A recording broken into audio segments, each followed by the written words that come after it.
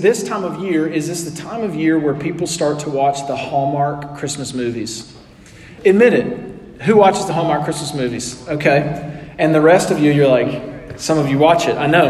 There are two people in my life that absolutely love the Hallmark Christmas movies. One is my mother-in-law, and the second is Tony from my building.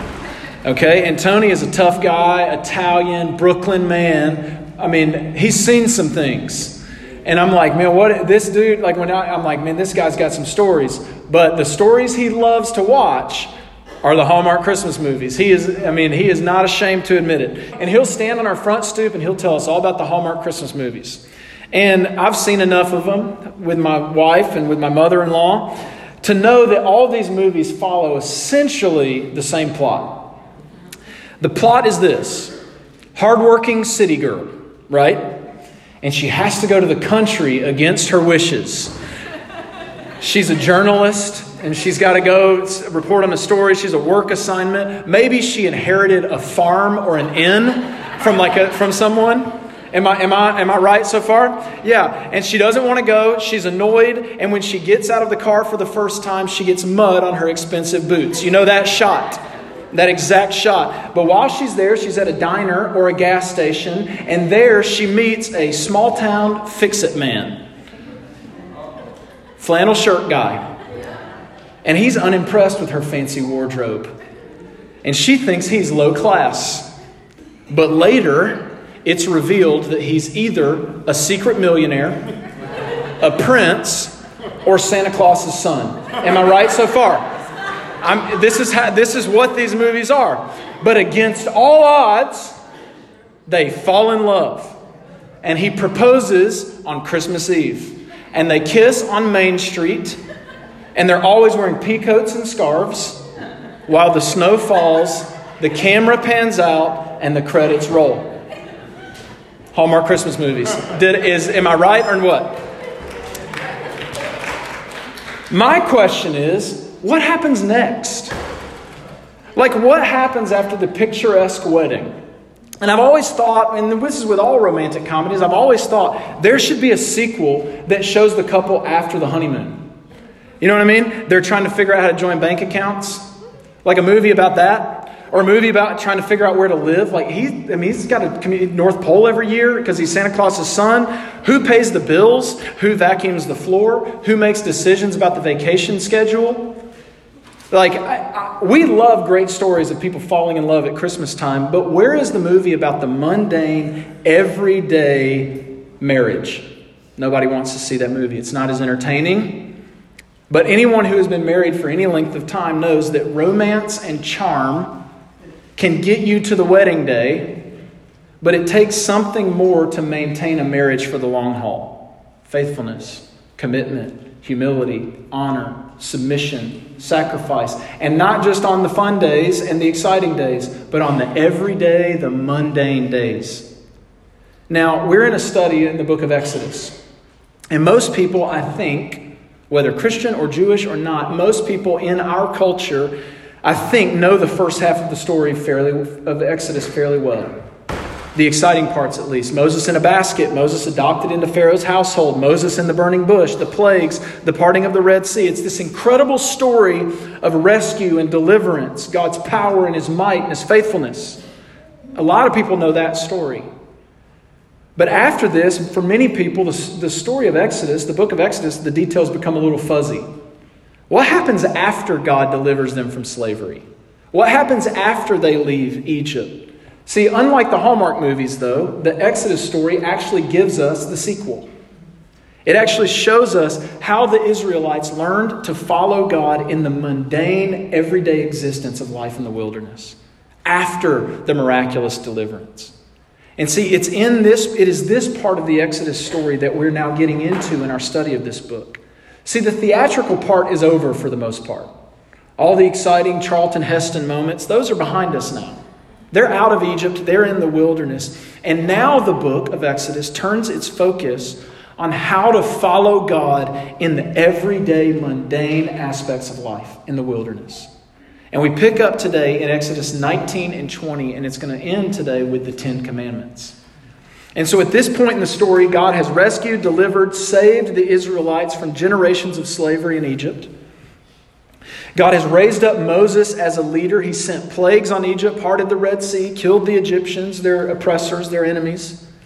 He's miraculously provided water and food for them in the wilderness each day, the manna and water from the rock. I mean, he's been so faithful and so good to them. And what have they done? Not much of anything, really. And now God, though, he's going to speak to them about how they are supposed to follow him now at this stage of their lives.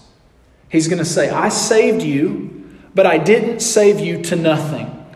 I saved you for something. I saved you for me and for my purposes. I have a plan for your life. I have a will for your life. And I have expectations for how this relationship is going to work now that we're in the wilderness, now that I've rescued you. He says in Exodus 19, verse 1, it says, on the third new moon after the people of Israel had gone out of the land of Egypt, on that day they came into the wilderness of Sinai. You know, Moses is leading them. And I think Moses has got to be so excited to bring the people to Sinai, because that's where God spoke to him. That's where God gave him his calling in life. Remember the burning bush? And Moses is like, it's like the kids. Like I'm taking my kids to Disney World in 3 weeks or in 2 weeks. And I'm like so excited because I have these memories as a child. I'm like, I get to take my children to see these special places. Moses is like, I get to take them to the place where God spoke to me. And so he takes them to the wilderness of Sinai, and it says they set out, verse 2, from Rephidim and came into the wilderness of Sinai, and they encamped in the wilderness. There, Israel encamped before the mountain. They were in front of the mountain. And while Moses went up to God, the Lord called out to him out of the mountain, saying, thus you shall say to the house of Jacob and tell the people of Israel. He says, you yourselves, this is what God says to the people of Israel. And notice, he's going to remind them what he's done for them. You yourselves, you've seen what I've done what I did to the Egyptians, and how I bore you on eagle's wings and brought you to myself. He reminds them what he's done for them and how good and faithful he's been. And now he's going to tell them who they are and how they must live as a response. He says, look, you've seen what I've done. I brought you to myself. Now, therefore, if you will indeed obey my voice and keep my covenant, you shall be my treasured possession among all peoples, for all the earth is mine, and you shall be to me a kingdom of priests and a holy nation. These are the words that you shall speak to the people of Israel. And Moses speaks those to the people of Israel. And the rest of chapter 19 is they say to Moses, the people say to Moses, they say, yeah, we want to obey God. How do we do it? And Moses says, okay, I'm going to go up to God and I'm going to find out how. But you must prepare yourself, consecrate yourself, cleanse yourself for God to speak to you. Prepare yourself for what God is going to say to you. Prepare for worship. And Moses goes up the mountain, and up on the mountain he receives the 10 commandments. He comes down, he proclaims them to the people, and he says, this is how you are to live as the people of God. And we're going to get to the 10 commandments in a moment. But for now, there's a few things we must grasp from these first 6 verses before we can actually read the 10 commandments. The first things I need you to see is the timing of the law. The timing of the 10 commandments. Notice in 19 verse 4, he says, you've seen what I did to the Egyptians and how I bore you on eagle's wings and I brought you to myself. Now, therefore, obey these things I'm giving you. See, we're 20 God is reminding them what he has done. He has already saved them. And we're 20 chapters into the book of Exodus before God gives the people his law. 20 chapters before he gives any rules. The first half of the book of Exodus is the story of Israel's salvation. Meaning, it's a story of how they are freed from slavery, how God intervenes in their lives and frees them from bondage with a mighty hand and an outstretched arm, not by their own work. They don't do anything. God does it all. God saves them from slavery and from bondage. He frees them, so to speak, from the penalty of sin. They were helpless to save themselves, but God intervened, rescued them. See, the first half of the book tells of Israel's salvation. The second half, however, which we're going to give the next several weeks to, is the story of Israel's sanctification. They're free from slavery. They're free from the penalty of sin, but they are still going to have to wrestle with the power of sin in their lives. We've seen this the last few weeks. They still have cravings for Egypt. They're still tempted to look back. They were out of Egypt. They were in the wilderness with God, but it was in the wilderness that not only did they have to learn how to live with God, but they had to learn how to get all those remnants of Egypt out of their souls. They still craved the food in Egypt. God is trying to teach them to crave the manna in the wilderness. And they need the wilderness for God to change their appetites and their desires. And they need the wilderness as a place for them to learn utter dependence on God. So they're free. They've been saved. But the story of Israel, that's the first 20 chapters. But now the next half of Exodus, it's the story of Israel learning how to live as free people. They're living into their freedom. Listen, the Exodus story is a story for you and me as well. If you're a follower of Jesus, here's what has already happened to you. You have already been freed from the penalty of your sin. You have been saved. That is salvation. God no longer remembers your sin. God no longer holds your sin over you. He is preparing a place in heaven for you because of what Jesus has done, not because you've done anything. There's no condemnation for those who are in Christ Jesus. It is by grace you have been saved through faith, not of any works that you've done so that you can boast. You have been saved by grace through faith. You've been saved from the penalty of sin. If you're a follower of Jesus, that is true of you right now. But as we all know, it takes time for us to be completely free from the power of sin. If you're a follower of Jesus today, you ought to know that you are free from the penalty of sin. You don't have to pay for your sin any longer. But you and I both know that we still wrestle with the power of sin over our lives. And we still wrestle and we still fight with ourselves. But over time, as we learn to obey the way of Jesus, we learn to say no to sin and yes to God. And as we do that, we will live more and more free lives. We will live into our freedom. That's called sanctification. The first half of Exodus, God has saved us. The second half, God is sanctifying us. And sanctification requires obedience.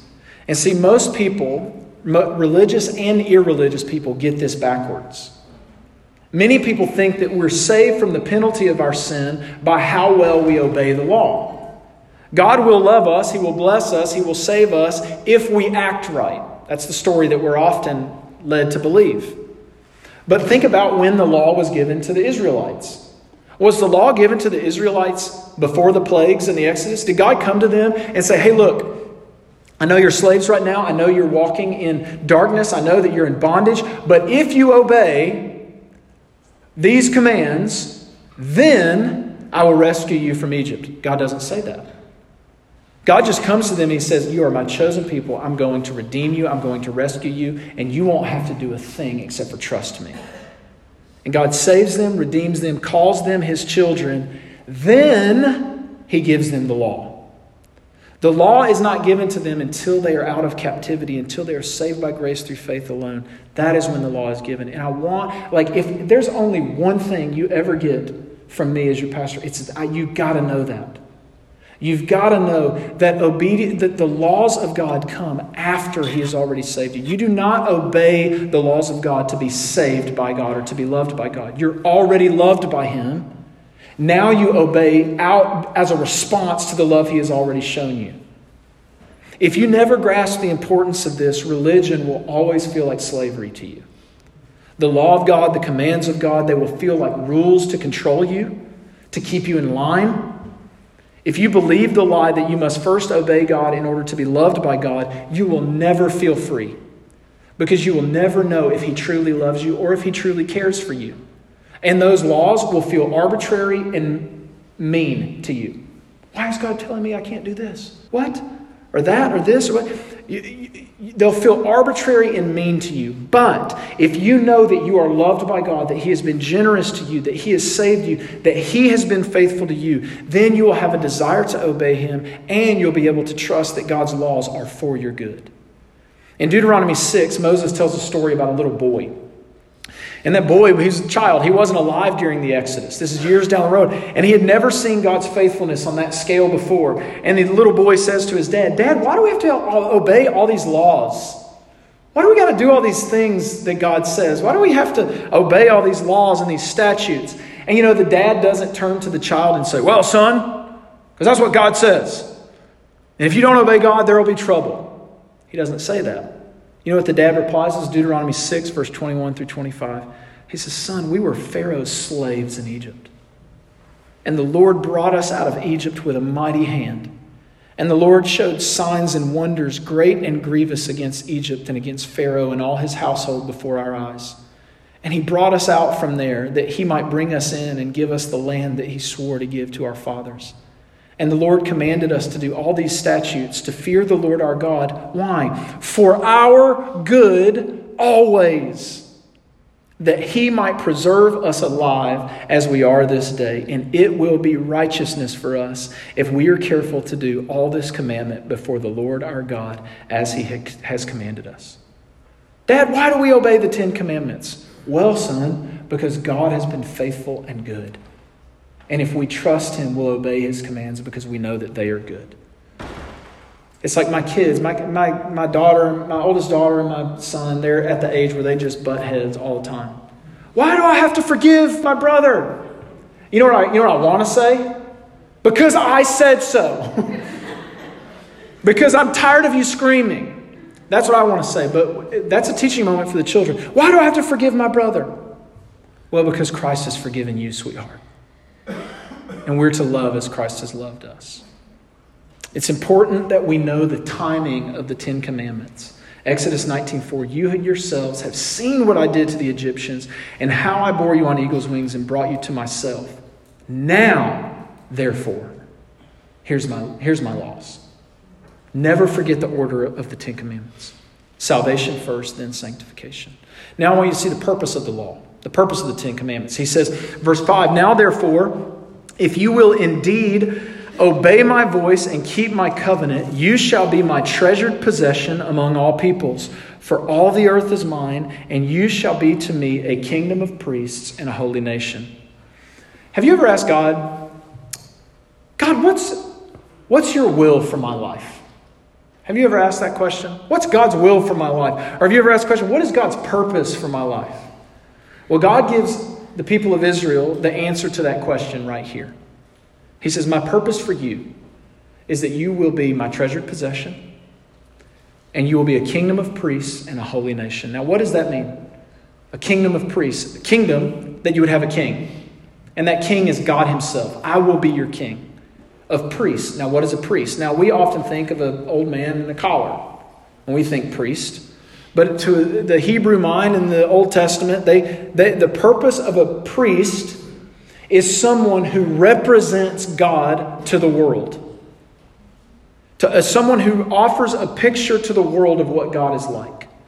The 10 Commandments and all the laws that follow, they are a blueprint of how Israel is to represent God to the world. God's laws display his character, and as the people live them out, the world will see what God is like. That is what it means to be a priest. He says, you're to be a kingdom of priests and a holy nation. And what does holy mean? It means set apart.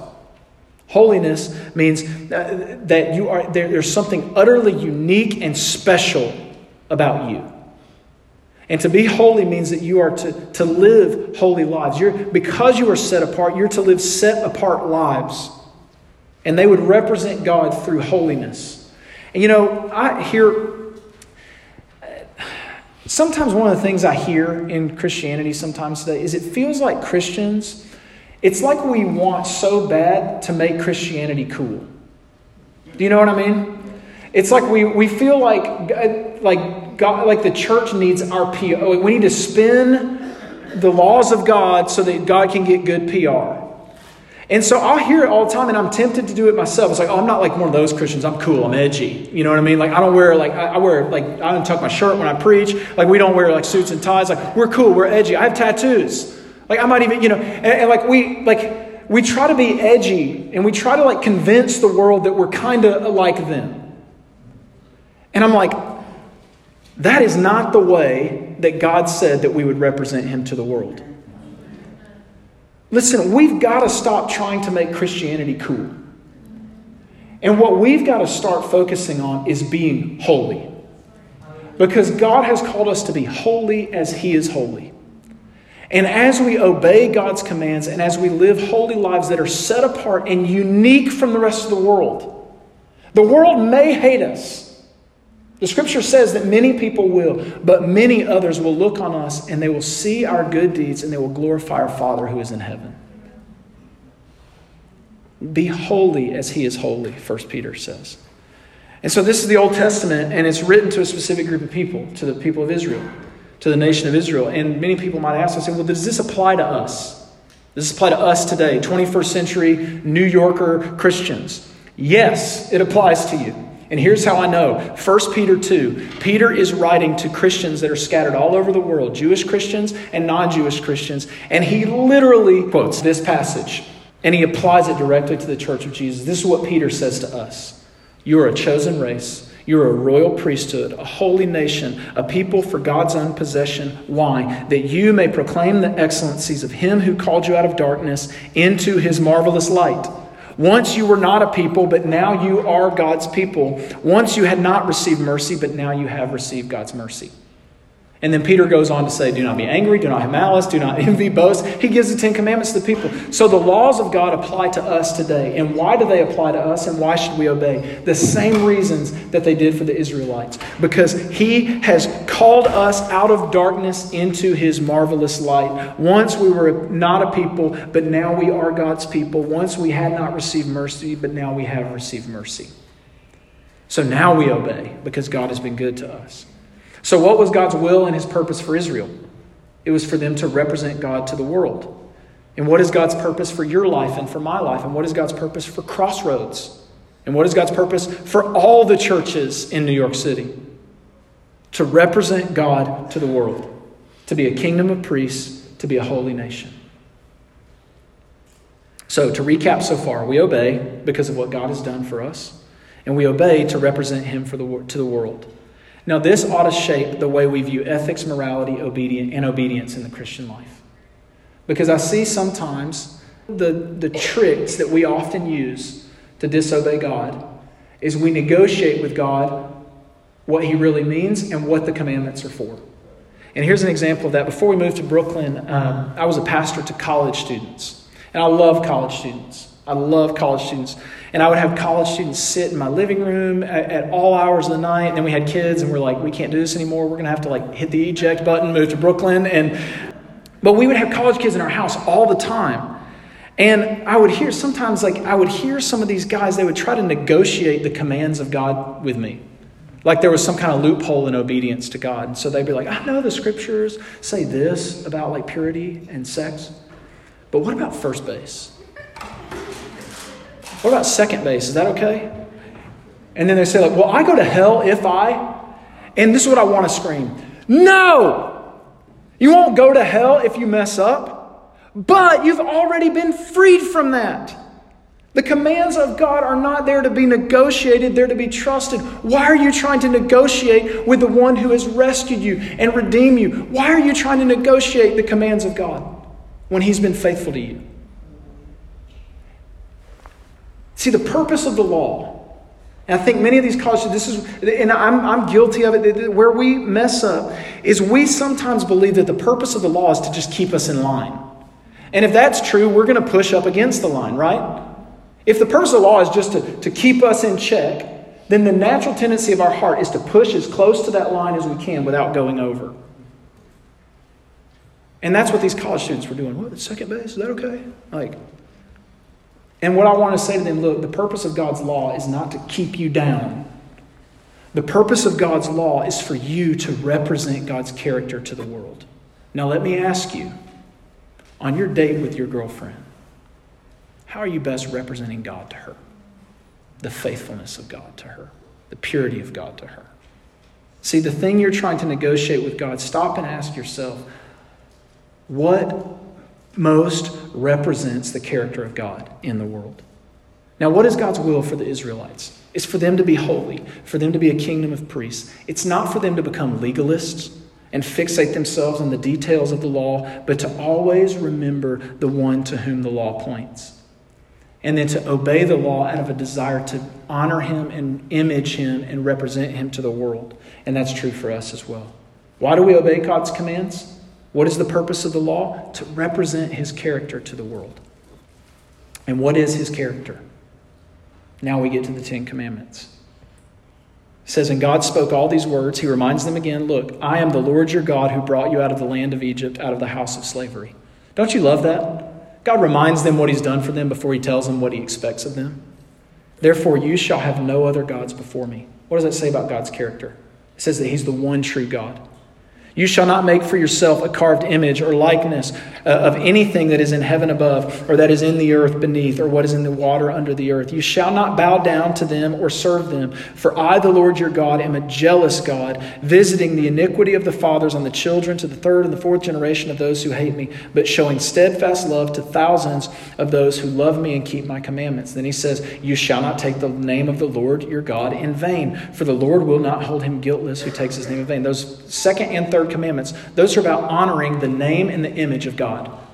And I used to hear, the Lord's taking the Lord's name in vain. I was told that you just don't say GD, Damn, it's not God's last name is what I was told. And yes, don't say that's using the Lord's name in vain. We don't do that. But to use the Lord's name in vain is to speak anything that is untrue about God. You know where I often hear the Lord's name used in vain? Is when we try to score political points in political arguments. We pull out the Bible to win the Facebook debate. Where we use the Lord's name in vain? When we say things about God that the Scriptures don't say. Well, I know the Bible says, but God, I think God is the kind of God who would like it if I... That's using God's name in vain. To honor God's name is to tell the truth about who he is. And then he says, remember the Sabbath to keep it holy. 6 days you shall labor and do all your work, but the seventh day is a Sabbath to the Lord your God. On it you shall not do any work, you or your son or your daughter, your male servant, your female servant, or your livestock, or the sojourner who is within your gates. For in 6 days the Lord made the heaven and the earth, the sea, and all that is in them, and he rested on the seventh day. Therefore the Lord blessed the Sabbath and made it holy. I'm convinced. You want to talk about representing God to our city?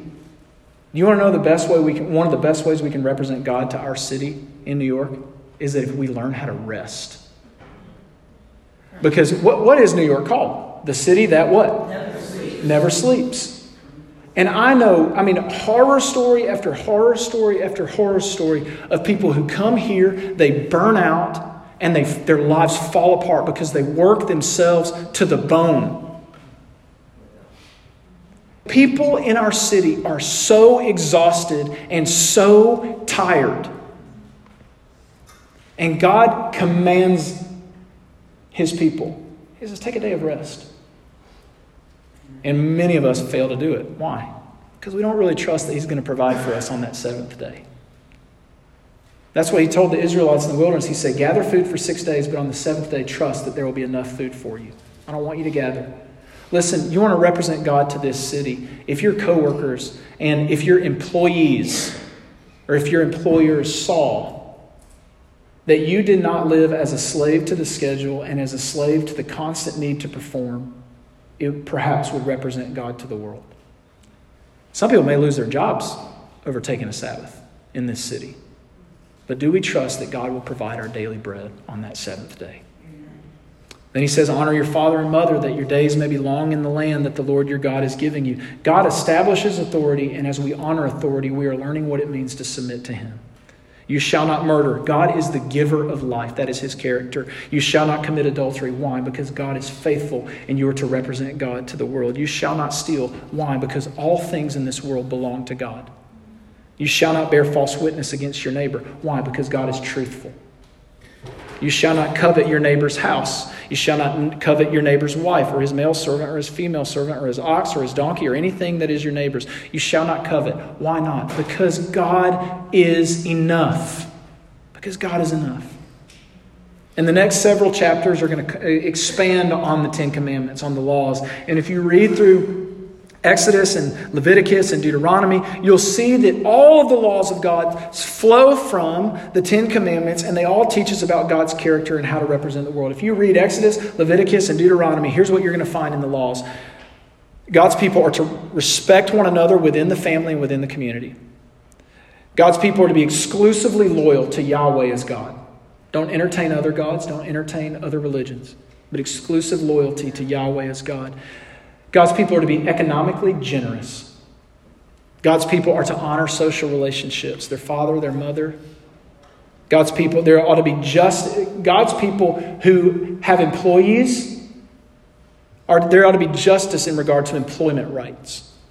Social compassion to the disabled, judicial integrity in the legal system, neighborly attitudes and behavior. They must preserve religious distinctiveness, sexual integrity, rejection of idolatry and occult practices, racial equality, compassion toward ethnic minorities, and practical love for foreigners and sojourners and aliens. That's what is God's will for my life? To obey those things. And why do we obey? Because as we obey, we learn about the character of God. And the more we learn about the character of God, the more we love Him. And the more we love Him, the more we enjoy Him. And as we obey Him, we are we are slowly formed more and more into His image so that we can better represent Him to the world. Now, how did the people respond when they heard God's law? Exodus 20 ends like this. It says, "Now when all the people saw the thunder and the flashes of lightning and the sound of trumpet and the mountain smoking, the people were afraid and they trembled and they stood far off and they said to Moses, 'Moses, you speak to us and we will listen, but do not let God speak directly to us lest we die.' And Moses said to the people, 'Do not fear, for God has come to test you, that the fear of Him may be before you, that you may not sin.' And the people of God stood far off while Moses drew near to the thick darkness where God was." Now, how did they respond when God spoke to them? Fear. They were afraid. Now, why were they afraid? They were afraid because God had just reminded them of how good He had been to them and how faithful He had been to them. And then He gave them the law, what was expected of them. And they were afraid because they knew their own hearts and they knew that they could not obey that law perfectly. And they said to Moses, "We can't face him. We need you to go speak to him. We need you to mediate for us." They asked Moses to mediate between them and God because they knew they were unworthy to step up on that mountain because they would die. And they needed someone to go for them. Now, I don't know about you, but have you ever had the experience where you've messed up? Where you've done that thing that you said you would never do again? Or you've sinned in some way, you failed in some way, and in that moment you experience so much shame, guilt, and fear? You've been there before? And have you ever been in that moment and you think to yourself, there's no way I can pray right now? You're like, I could not even pray right now. I can't even open my Bible right now. I can't face God right now. Have you ever been there? That is exactly what the Israelites felt. And that's why they asked him, they said, "Moses, can you go talk to him for me? Because I'm afraid." See, it is a good thing. It is a good thing for us to fear the holiness of God. We need the humility to admit that we need a mediator. Blessed are the poor in spirit, for theirs is the kingdom of heaven. But fear and humility fear can only take us so far. We need humility to admit that we need a mediator.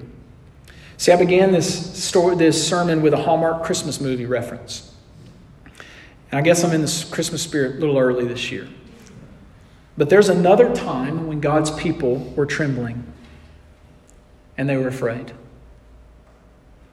Luke chapter 2, it says, "In the same region, there were shepherds out in the field, keeping watch over their flock by night, and an angel of the Lord appeared to them, and the glory of the Lord, just like on the mountain, shone around them, and they were filled with great fear." King James Version says, "and they were sore afraid." I used to think Linus just had a speech impediment, but the word is sore. They were sore afraid. And the angel said to them, "Do not fear. Fear not, for behold, I bring you good news of great joy that will be for all people. For unto you is born this day in the city of David a Savior who is Christ the Lord." The mediator has come. The Savior has come. And then those very same angels sang a song. They said, "Glory in the highest, and on earth peace among those with whom he is pleased." Now, who on earth is he pleased with?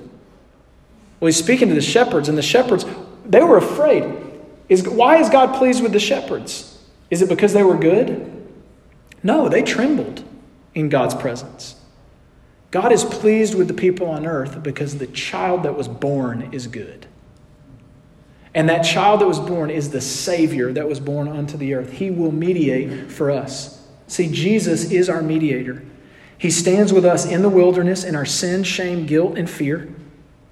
He carries our sin on his back, takes the penalty of our sin onto himself. He obeys the law perfectly for us, even as we fail.